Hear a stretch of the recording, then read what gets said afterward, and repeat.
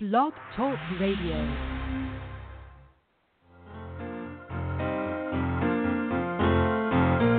And I got the HD blues, and my life feels kind of rough. Oh, I got the HD blues, and you can tell I've had enough.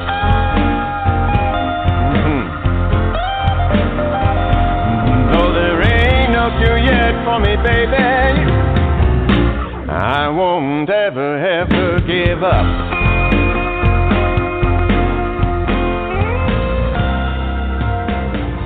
You might see me moving. Hello, everyone, and thank you for tuning in to Help for HD Live. Help for HD Live is brought to you by Help for HD International and is made possible by our sponsor, the Griffin Foundation, and an education grant from Teva Pharmaceuticals. I am your host, Katie Jackson, and today our guest is Dr. Peg Nopoulos. She is a professor of psychiatry, pediatrics, and neurology. She is the DEO and Chair of the Department of Psychiatry at the University of Iowa Hospitals in Iowa City, Iowa. Dr. Nopoulos is a physician scientist. Her clinical care consists of taking care of patients with Huntington's disease in Iowa's HD Center of Excellence, where she has worked for the last 15 years. Dr. Nopoulos' research focuses on study of the brain and behavior. This is done using state-of-the-art neuroimaging techniques, specifically MRIs. Dr. Nopoulos is interested in aspects of understanding normal, healthy brains, such as difference in brain structures and function between sexes, as well as understanding how the brain changes with the development through adolescence. In regard to HD, she is interested in studying the effects of the Huntington gene on the brain development and is the director of the Kids-HD and Kids-JHD program. The Kids-HD program evaluates brain structure and function in children at risk of HD, and the Kids-JHD program is the first ever neuroimaging study of JHD subjects. I'm really excited to have her on the show today, and we are talking about something different than we've talked about with Dr. Nopoulos in the past. Today we are talking about neuropsychiatric testing and people who have tested positive for HD but are considered presymptomatic or pre-manifest. So welcome to the show, Dr. Nopoulos, and can we start by talking about what is neuropsychiatric testing? Sure, and it's a pleasure, as always, to be asked to help and educate. And neuropsych testing, another name for it is cognitive testing. And cognitive testing is just a general term that means thinking skills. So cognitive skills are things like language skills, kind of mathematical skills, visual skills, memory, attention, all the thinking skills that come under the umbrella of cognitive skills. And so it's testing how well a person does in each one of those categories. Oh, that makes a lot of sense. Because see, we always think of, when they use the word psychiatric, we think of behaviors but I think that's a word that often people misunderstand. So that's really good. I didn't realize that's exactly what went under that testing. It is, and in general, when we think about the three pillars of symptoms in HD, one is motor, and that one is pretty simple in terms of, a neurologic exam, and then the other is cognitive, which is the thinking skills, and then the third is psychiatric or behavioral. And so you're right, the behavioral, emotional aspects that come under what we would call psychiatry are different than the thinking skills. The thinking skills are very much what we call cognitive, and that cognitive testing is usually provided by, it's a person who's a neuropsychologist. And so it's actually neuropsychological testing instead of neuropsychiatric testing. And so that's the difference. It really is that second pillar, which is cognitive and thinking skills.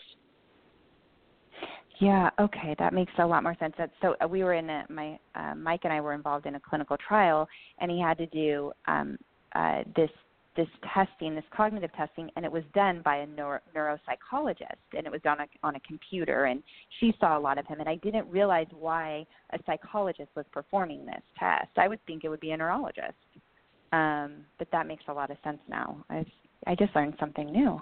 That was a light bulb moment. Yeah. Yeah. And they are, and typically they're a specialized psychologist. So they're doctors, so they have their PhDs, and they're also psychologists. So they can provide counseling. Many of them are therapists as well. But when you're a neuropsychologist, you're specially trained in how to interpret and test for thinking skills.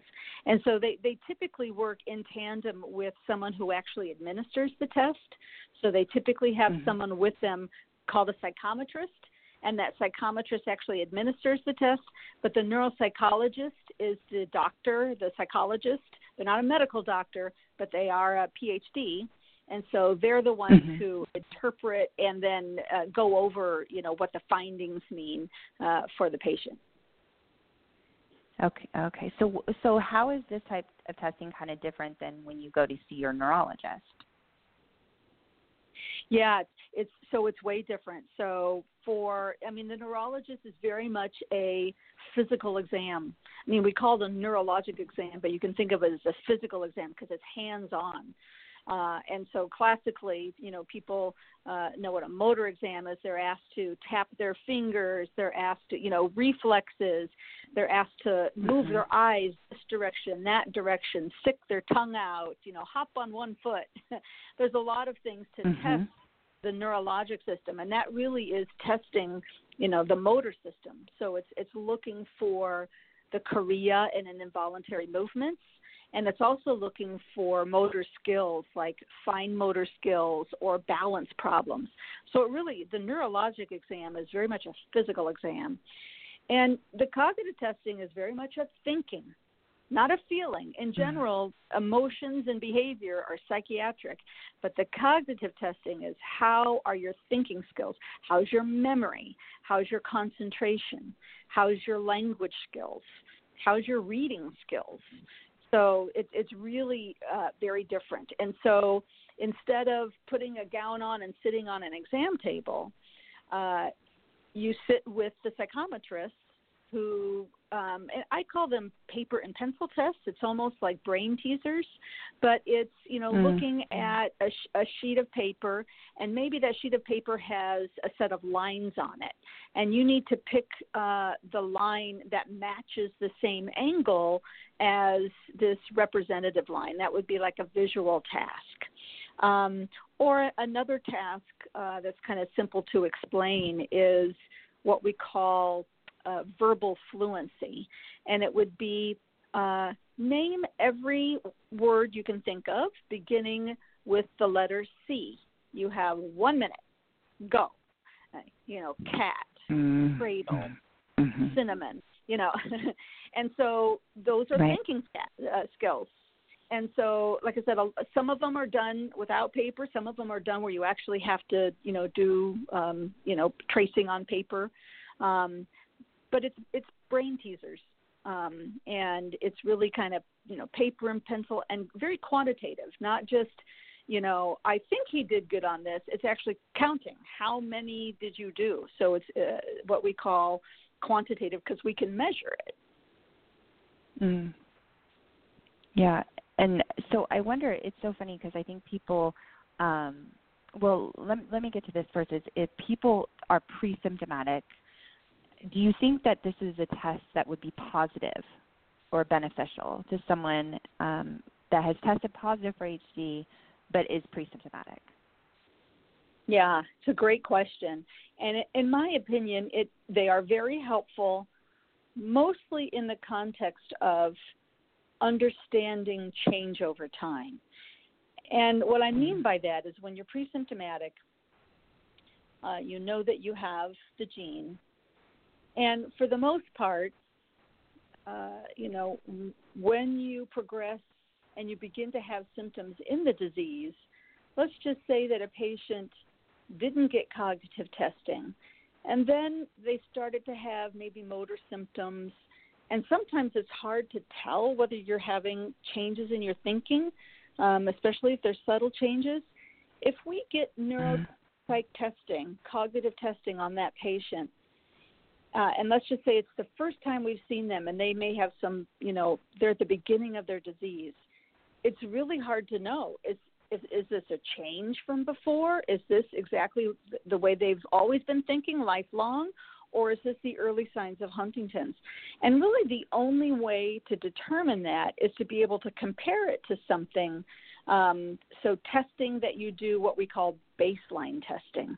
So when you feel you are, pre-symptomatic, fully healthy, you don't have any symptoms, you don't think you've had any change in thinking skills, that's actually the best time to get the cognitive testing, and that serves as a comparator, right? That serves as, okay, here's my brain before any symptoms of Huntington's at all. And then later down the road, if there is some evidence of the disease beginning, and if there's a question, are there thinking skills, changes? When you repeat the test, you can compare it to that baseline. And that way you can say, okay, actually, nothing's changing here. You may have some motor symptoms, but your thinking skills have not changed at all.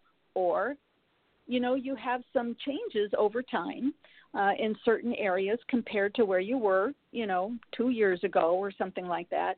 And so that comparator to the baseline is really helpful because, like I said, if you wait until symptoms start and then you do testing, it's hard to know the way that person has always had the thinking skills. So it is really helpful to get it at a point where you feel like, okay, I have no symptoms. This is representative of my best brain. Yeah, and I also think that we as caregivers and family members and even friends, we hear this all the time where they couldn't perform their job anymore, or they just couldn't think about, they would come home and be frustrated, and I just couldn't get this right. And I think it's confusing without testing. Like you were saying, the motor manifest, we see it. It's very, sometimes it's subtle, but then it will become very apparent. But you see the movement. And my husband has horrible chorea and always has, so I know what that movement looks like. But the cognitive impairment in the beginning of his disease was very confusing. Was he tired? Did he have a bad day? What's going on? Should he be working still? How long should he be working? Should he bring down duties? So this testing would probably, I would think, help people answer a lot of those questions, possibly. It does. On daily functioning, I would imagine. Yeah. It is. It's very, very helpful. So a lot of patients, what happens when your cognitive skills start to decline, you initially just work harder. So your brain works harder to do the same task. So you're in your same job, and even if you're still performing your same job, it may take 150% of your brain power than it did before. And a lot of patients struggle just with the fact that they become so worn out that for them, even if they're still keeping up with their job, man, it's so much harder. They're so much tired, or they're more tired. They're really frustrated. And so, that kind of testing, and in particular when it gets to the point where this can be helpful, where we can say, you have enough deficits where it's time for you to stop working and get disability. And, one of the things that we've, struggled with over time is sometimes patients are disabled in terms of their thinking skills, but their motor symptoms are not that bad. And so we've had some concerns with the disability insurance. Well, they can walk and talk, and so, they don't need, disability. But we've been able to do a lot of education of Social Security disability and making sure that people know that even if the motor symptoms aren't dramatic, they can still get disability based on the fact that their thinking skills does not allow them to work. And so for some patients, it's really important, and like I said, quantitative. We can do a very specific report and say that, this patient has, deficits in thinking and attention and memory, such to the point that they are, not able to get gainful employment. So it can be really helpful for those decisions. Yeah, definitely. And so how often would you think that someone would that should go get this testing done? Like we see our neurologists once a year before my husband saw Dr. Wheelock for once a year for a very long time. Is this something that that should go along with your once a year appointment, or what's your thoughts on that? Usually once a year is a little too often. And so usually what we recommend is every couple years, or if there's a change, so if there's a noticeable change, if you get testing in 1 year and another year comes up and within that year, family notices a change, then it's okay to do because you've noticed a change.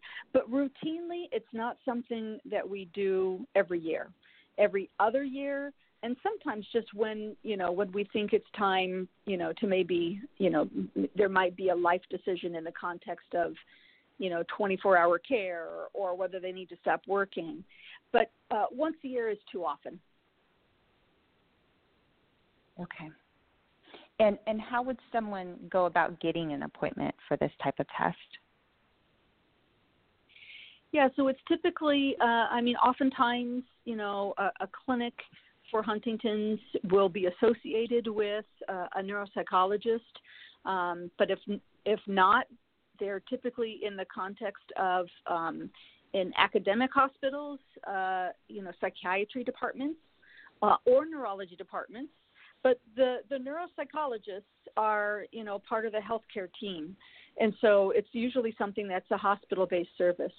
But absolutely, there's also private practice. You can get cognitive testing from a private neuropsychologist as well. So it's relatively easy to be able to find these professionals and set that process up. Okay. Yeah, and I like that. And so it's not always called neuropsychiatric testing. It's called cognitive testing. Yeah.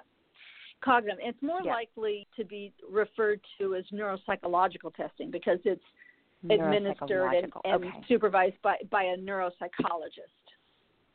Okay. It's so funny because, I was talking to a couple people about this show, and it's so interesting. I watch people's responses on shows and the one thing that I found recently, and it's very interesting to me, is when we say the word psychiatric or anything along those lines, people who are pre-symptomatic, a lot of them will kind of shy down. Like I've even been said, we're doing something about psychiatric at our education days. And they said, we don't want to talk about psychiatric. A lot of it, women, like a couple women have come to me and said, I don't want my husband to know all this about what I may become. And I was like, that made me really start thinking because I never thought about it like that before, that word scares a lot of people, especially that are pre-manifest disease, that know they're positive, but they aren't showing any symptoms. That seems to scare them, that I'm finding the more and more I talk about it, which I find very interesting. I think one lady said she didn't want her husband to leave her. Yes. I thought that was so sad for me to hear that. So it's interesting what those words what the people in their mind go to. And so I was just kind of interested. So cognitive testing or neuropsychological testing. Yep. Neuropsychological. Cognitive. Okay. Yeah. Okay. Yeah. And I think no matter what, psychiatric and emotional behavioral problems. I mean, they carry such a strong stigma because people somehow feel that they are more at fault. So people, I think, will understand that, if they start having involuntary movements, that's not their fault. But boy, if they start having anger outbursts or poor attention or bad decision making for some reason, not only the patients, but sometimes the family members will interpret that as, well, that's just bad behavior rather than the disease. Right. And it's harder. It's harder to figure out. And so, and it carries a lot of stigma. Right. Well, and that's interesting you say that about it's harder to find out because, there is no, we start to see behaviors come about, but there's no special test that's going to tell us if they're going to end up with psychiatric symptoms at the end of life or mid-stage. There's nothing, out there that tells that I know of, and you would know that more than me, obviously. But I think that is what really scares people. Yeah, and it's more variable. For the most part, every patient with Huntington's will have motor symptoms and cognitive symptoms. So they will have thinking deficits and motor deficits. Not everyone will have emotional or psychiatric problems. And even in those who do, it can sometimes come and go. And so it doesn't progress the way that thinking skills and motor skills. It's just a well-known fact that the thinking and motor skills will get worse over time. The behavioral stuff is just way more variable. There's some things that are consistent, but you're right. It's hard to predict. It's hard to know, who's going to manifest those symptoms, what behavioral symptoms will they be, and, will they get worse over time? So there's a lot more variability. Yeah, I think the only thing that's good about that I always tell people that when I talk to other caregivers and other patients when we're on a one-on-one call, the one thing I always say is, I know it seems the scariest, but it's the one that we are lucky that does have treatment options. There is stuff out there. Thank goodness. Think about it 20 years ago, what you would have gone through. Yep. Now, like Mike has been on many medications, and they have helped. So there's good medication for that, and that's unfortunately not so much with the cognitive. Yeah. No. So other diseases, other dementias do have some medicines that will try to slow the cognitive changes, like in Alzheimer's. In general, I think most people know those medicines are not dramatically effective, but they're also we don't even use them in Huntington's, so they have not shown to be effective at all in Huntington's disease. So we don't have a mechanism to treat the thinking skills. Yeah. So is there anything else that you would advise people who have that are HD positive that are pre-symptomatic that's looking into this type of testing to be done? So one of the things that may be difficult is that getting insurance to pay for it. So if they just have the gene and they don't have the diagnosis, meaning that they don't have the clinical symptoms, it's possible that the insurance won't pay for that baseline cognitive status.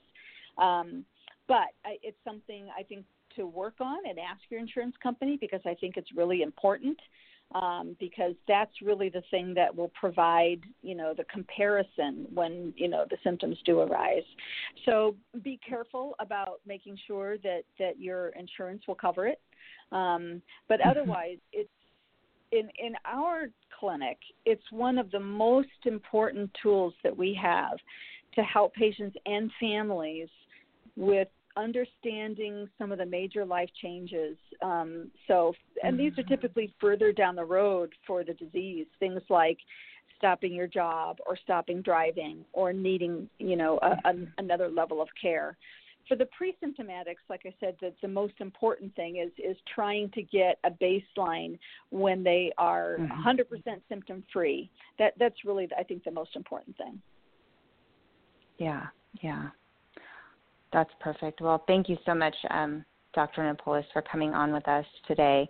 It's always exciting to talk to you. I feel like I only get to see you about once a year. So I will see you in Sacramento this year for HSG. We're really excited. You guys are coming to California to come see us. Yeah, it is awesome. I think that's We're excited too, Yeah. So I think that's the next time we'll be together. Just for updates, the only update I have is May 4th. We will be in Puerto Rico. If we have any listeners in Puerto Rico, please come out. It's at the Sheraton in the convention area. It's a free event, as always, for all of our HD families. We have a doctor coming, Dr. Pedro Chana, coming from Chile, who is an amazing neurologist, has been working over 30 years in HD. He has his own daycare facility in Chile. Him and his wife run the foundation in Chile. He is an amazing person. I can't wait to meet him. And then we have Laura Bada coming to run all of our youth program from Maracaibo, Venezuela. she's actually in Chile right now studying, but she is coming in. And then we have a lot of really great speakers. Dr. Shank will be there, who is the psychiatrist on the island. So if you are on the island, please come out and see us. I know that the whole entire thing will be in Spanish, so that way everyone understands what's going on except for me. I'm trying to brush up on it, but I don't think I'm going to learn it in time. So we will see everyone in that area. Please come out. And then for May Awareness Day, as always, Help for HD has a lot of stuff going on, so keep your eyes open as of May 1st for some things that we have for our community coming out.